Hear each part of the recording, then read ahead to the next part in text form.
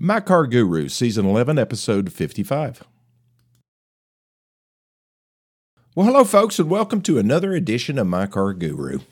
I'm going to call this the Airified edition because we're going to talk about air and the impact of air on your vehicle. You probably have never thought about this that much, except when you put your windows down or maybe put the sunroof back and you enjoy the fresh air that's coming into your vehicle. Did you know that when you put your windows down and when you open your sunroof, you are negatively impacting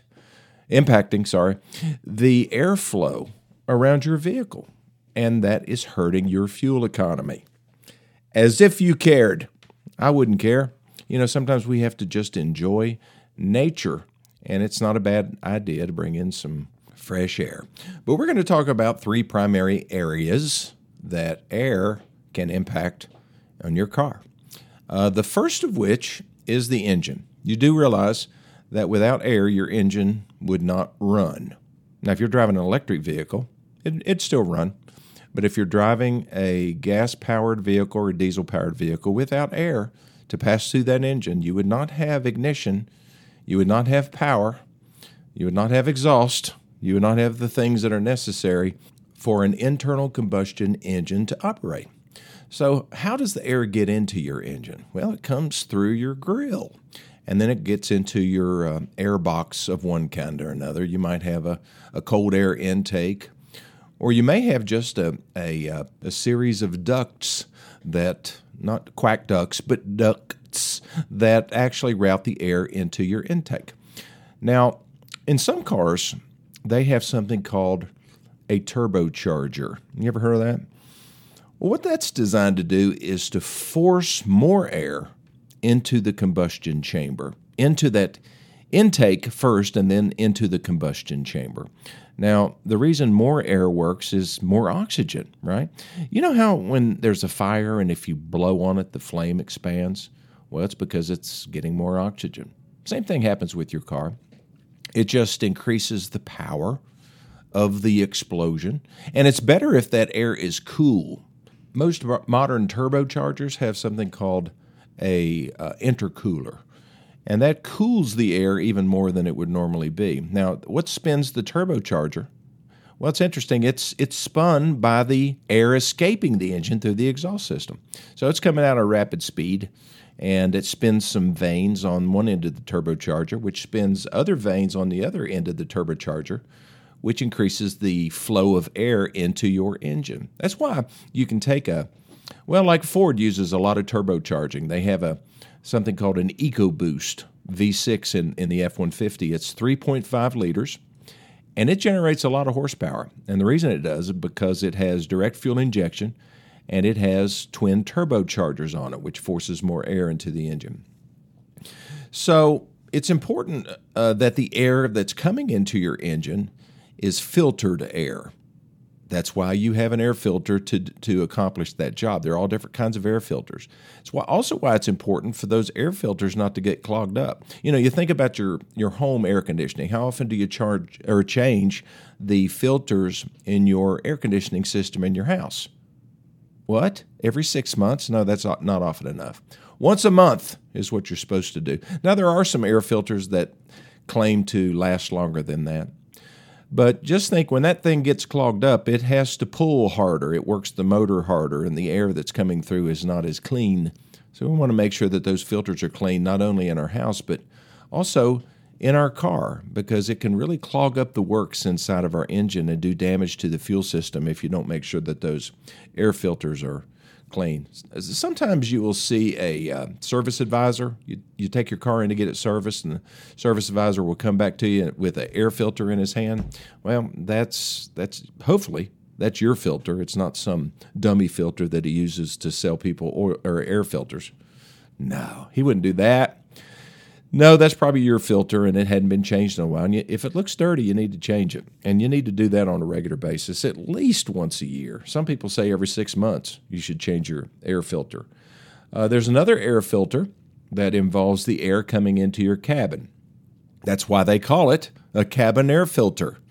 Your new vehicle probably has one. If it does, then you need to change it. Lots of times you'll find those in the glove box, the very back of the glove box. You need to know if your car has that because it could really make the environment inside your vehicle more pleasant. And I have seen some of the nastiest cabin air filters in the world. And just think, you're breathing through that. All the air that's coming into the cabin of your vehicle, the space where you're sitting and breathing, comes through that filter. So you would want it to be very clean. So let's get back to the engine just a second. There is something that's even more powerful than a turbocharger, and it's called a supercharger.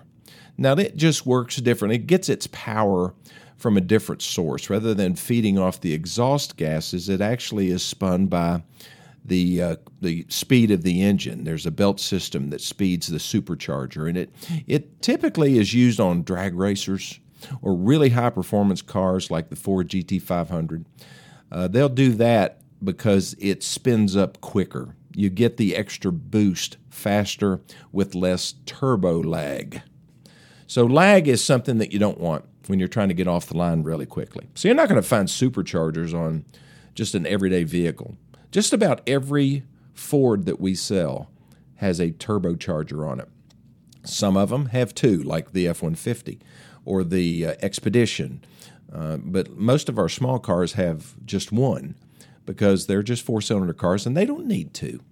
But they do make a huge difference in power. You can get it. That's how they get a 1-liter 3-cylinder engine to have as much power as a 4-cylinder or some V6s. Actually, we sell 3-cylinders that have more power than V6s had 20 years ago. 3-cylinder engines, 1.0 liters. That's pretty impressive. Okay, I'll be back here in just a minute to talk more about air. Okay, I am back with a breath of fresh air for your engine. Yeah, your engine needs it. So we're going to get that air filter checked. We're going to get that cabin air filter checked. We're going to make sure that our car has more fresh, clean air coming into it. Why? Well, not just because it could damage your engine, because you'll get better fuel economy as well. It works extremely well. It's just like if you leave the air filters in your air conditioning system at home or heating system, whatever, it's the same usually. If you leave those filters in there too long, your electric bill or your gas bill goes up. So same thing works for your car. So air is important for your engine. But where else does air impact our driving? Well, aerodynamics. Cars have changed a lot. Do you remember probably back in the early 80s, Chevrolet was building a car called the, back then? Early 80s. Malibu. Yeah. The Malibu, and you had the Cutlasses and stuff like that. And then Ford Motor Company did something really weird. They came out with the Ford Taurus. You remember the first Ford Taurus? I literally laughed at it the first time I saw it. That thing won't sell. Boy, was I wrong. It became the best-selling vehicle in the country. What was weird about the Ford Taurus? It was very swoopy, very rounded, and very aerodynamic.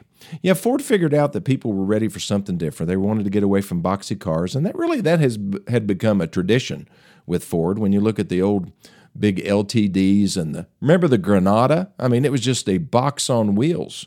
Well, they got away from boxes because they couldn't get them to slide through the air very well. And they kind of figured out something that the engineers knew all along as far as airplanes are concerned, and that's something called the coefficient of drag. Now, I'm not going to get into the math here, but drag is anything that holds back on the vehicle, is wind resistance, basically. So when your car is slicing through the air, going down the road at 65 miles an hour, there's a large part of the power of that engine that is devoted to strictly overcoming the wind resistance. Imagine if there was no or were no wind resistance. Is it was or were? Whatever. Imagine no wind resistance. Your car that you're driving right now, if you're driving a Ford Explorer or Chevy Traverse, you could probably be getting 50, 60 miles to the gallon were it not for the wind resistance. So if they can figure out a way to make a car slide through the air with less coefficient or a lower coefficient of drag, then you'll get better gas mileage.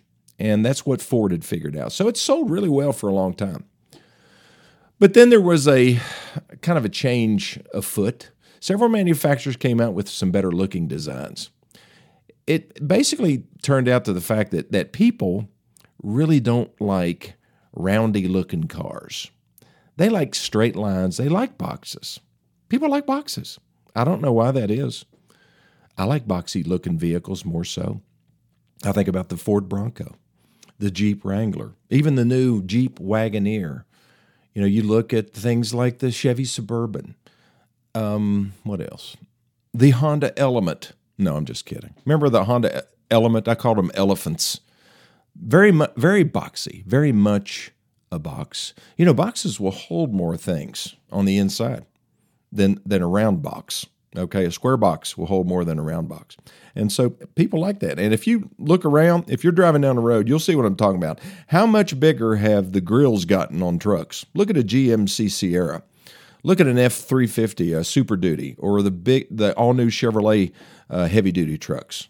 I mean, those things look anything but aerodynamic, right? You'd be wrong if you said that. Well, Lenny, I thought you said that boxes aren't aerodynamic. I thought you said swoopy, curvy designs are more aerodynamic. Well, the manufacturers have figured out that aerodynamics do not only involve the top of the vehicle, but it also involves the sides and the underneath. So what the manufacturers have done is they have made great use of wind tunnels, and they have figured out that if you make the underside, basically what you want is the wind to be able to escape without creating turbulence. The more turbulence you have, the greater the grip is on the car, and it slows the vehicle down. It creates wind resistance. And even though something looks like a box and has a big flat grill, those grills let the air pass through passages that are underneath the hood.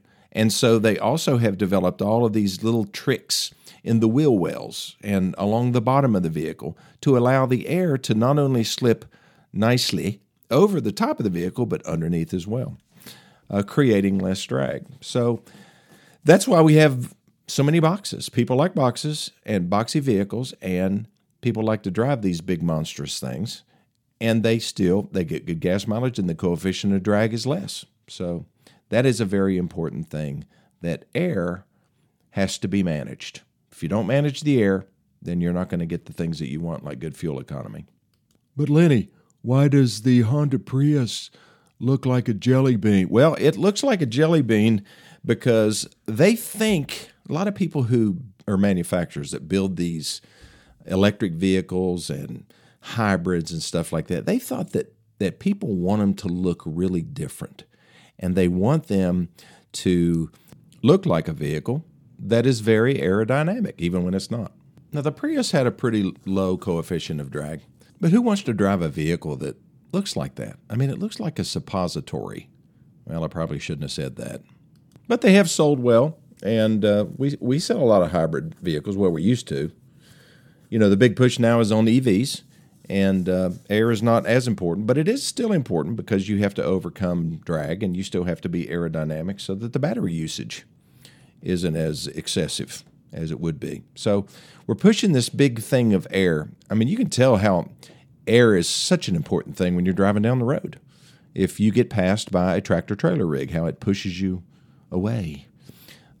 You ought to try to, if you've never driven a vehicle like a truck, when you're pulling a big travel trailer or a fifth wheel, you haven't lived until you've had a tractor-trailer pass you by and you're driving one of those things, because of the way it buffets, the way the air flows around that tractor-trailer rig. Nothing aerodynamic about that, and it's all coming towards you at a high rate of speed. So it's something that you have to get used to. But yeah, it does affect us. Another place that air affects us, it is, as far as our vehicles is concerned, is that it can get into places where it doesn't need to, and it can cause massive problems. You do want air going into your combustion chamber, where all the pistons and all that are. You want air there. You don't want it escaping any places in the engine other than the exhaust, because that means that you've got potentially something called a blown head gasket, and that can create all kinds of issues. So air has places we want it and places where we don't want it. Another place we don't want it is in our fuel system, because if air gets in our fuel system, we can have something called a vapor lock. And that creates a situation where the fuel can't get to the engine because there's a roadblock there. And it's called air. And also, we don't want air in our fuel system near our gas cap. So if our gas cap is defective in some way, it can trigger our check engine light, let air into the system when there's not supposed to be any air. And it can wreak havoc as far as the drivability of the car. You don't want to have to go to the shop every time your check engine light comes on, just because you went to fill your car up with gas. Please make sure your gas cap is, if it has one of those that clicks, when you're turning it, make sure it clicks a couple times. If you buy a Ford, I don't know what other manufacturers don't use gas caps anymore. Ford doesn't. Ford, when you close the gas door, it's sealed up. You don't have to worry about a gas cap. That has caused me to leave my gas cap on top of the gas pumps several times in my older cars, especially my Bronco and my Corvair. Both of those have gas caps, and I have driven off numerous times because of my senility, my old age problems, and I forget that I took a gas cap off. So I've got to put some kind of sticky note on it or something so that I don't do that anymore. Okay, the last area I want to talk about as far as air in your car is the air in your tires. It's a very neglected space. People just do not monitor the air pressure in their tires. They just, do it every time they get their oil changed. They'll have somebody check the air in their tires. And how often you getting your oil changed? Every, 3 months, 6 months? Folks, that's not often enough. If you've got regular air, just the kind that we breathe, in your tires, then you will lose 2 pounds of pressure per month, okay? So if your car calls for 35 PSI, you can look in your owner's manual on your door jamb, probably. It might be printed on the inside of your glove box door, how much air pressure goes in your tires. Now, my Chevy Corvair, I talk about it a lot. It's my fave. It has a weird thing. It's called the engine in the back, and it's very light in the front. Now, it drives great when I have a full tank of gas because the gas tank's in the front, engine's in the back. I'm kind of sitting in the middle. So it's fine, but as the fuel goes down, the front gets light. So one of the things you have to do with that car is it does not drive good at all if you don't have 15 pounds of pressure in the front tires and 25 pounds of pressure in the rear tires. You wouldn't believe how it just transforms that car into a driving miracle. But if those numbers get squirrely, if you accidentally put 25 in the front and 15 in the rear, it's hard to keep it on the road. Now, your car is going to drive fine. Probably you won't start noticing a big difference till you've lost about 5 to 7 pounds of pressure. But 5 pounds of pressure, you're going to lose that in 2 months, 2.5 months. If you're not getting your oil changed every 6 months, do you see what I'm talking about? And so it affects the handling. It affects the braking. In the wintertime, it affects traction. But one of the biggest things that it affects is the life of your tires. If you're running your tires without enough air pressure, then they're going to wear on the outside edges. Okay, if you have too much pressure in your tires, they're going to wear in the middle faster because they're pumped up like a balloon. But if the air goes down, then it puts pressure on the outside edges of the tire. And you're going to have even tire wear on the outside and not much tire wear in the middle.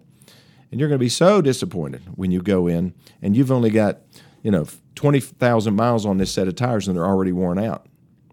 It's your fault, or it's the fault of the place where you took your car to get it serviced, because they should be checking your air pressure. But if they're not seeing you but every 90 days or 6 months, folks, you got to get somebody to check the air pressure in your tires once a month and add pressure. You'll get better fuel economy. Your tires will last longer. You're just going to be a happier camper or driver. So, think about that. Put a sticky note on your dash, like I'm going to have to do with my gas caps on my Corvair and my Bronco. You've got to do something to remind yourself to do that once a month. What else do you do once a month? Buy dog food? Go on a date with your wife or your girlfriend? Just stop at the gas station every time you go on a date, since it's a once-a-month date, and check your air pressure. Add as needed. Okay, I'll take my last break. I'll be back here in just a second. So air is important to your car, and you have to manage it. There's a lot of. It's not as if we don't have enough stuff to have to manage and take care of. But this is an important one. If you've got a good service center that's taking care of you, it could be a new car dealership or a mom and pop place, or it could be some guy that lives down the street that has, a lot of cars in his driveway and a toolbox. Whoever's checking your car, make sure they're checking the things that really matter. It's not just, some people just, all they ever do is change their oil and get new tires. And, they let their brakes go until they're squealing like crazy and their rotors are all eat up and they're all mad because the brake job that they could have had done for, $200 is now $600. It's these self-inflicted wounds that I try to help you avoid on My Car Guru. Well, thanks for listening to this edition, and I will see you next time.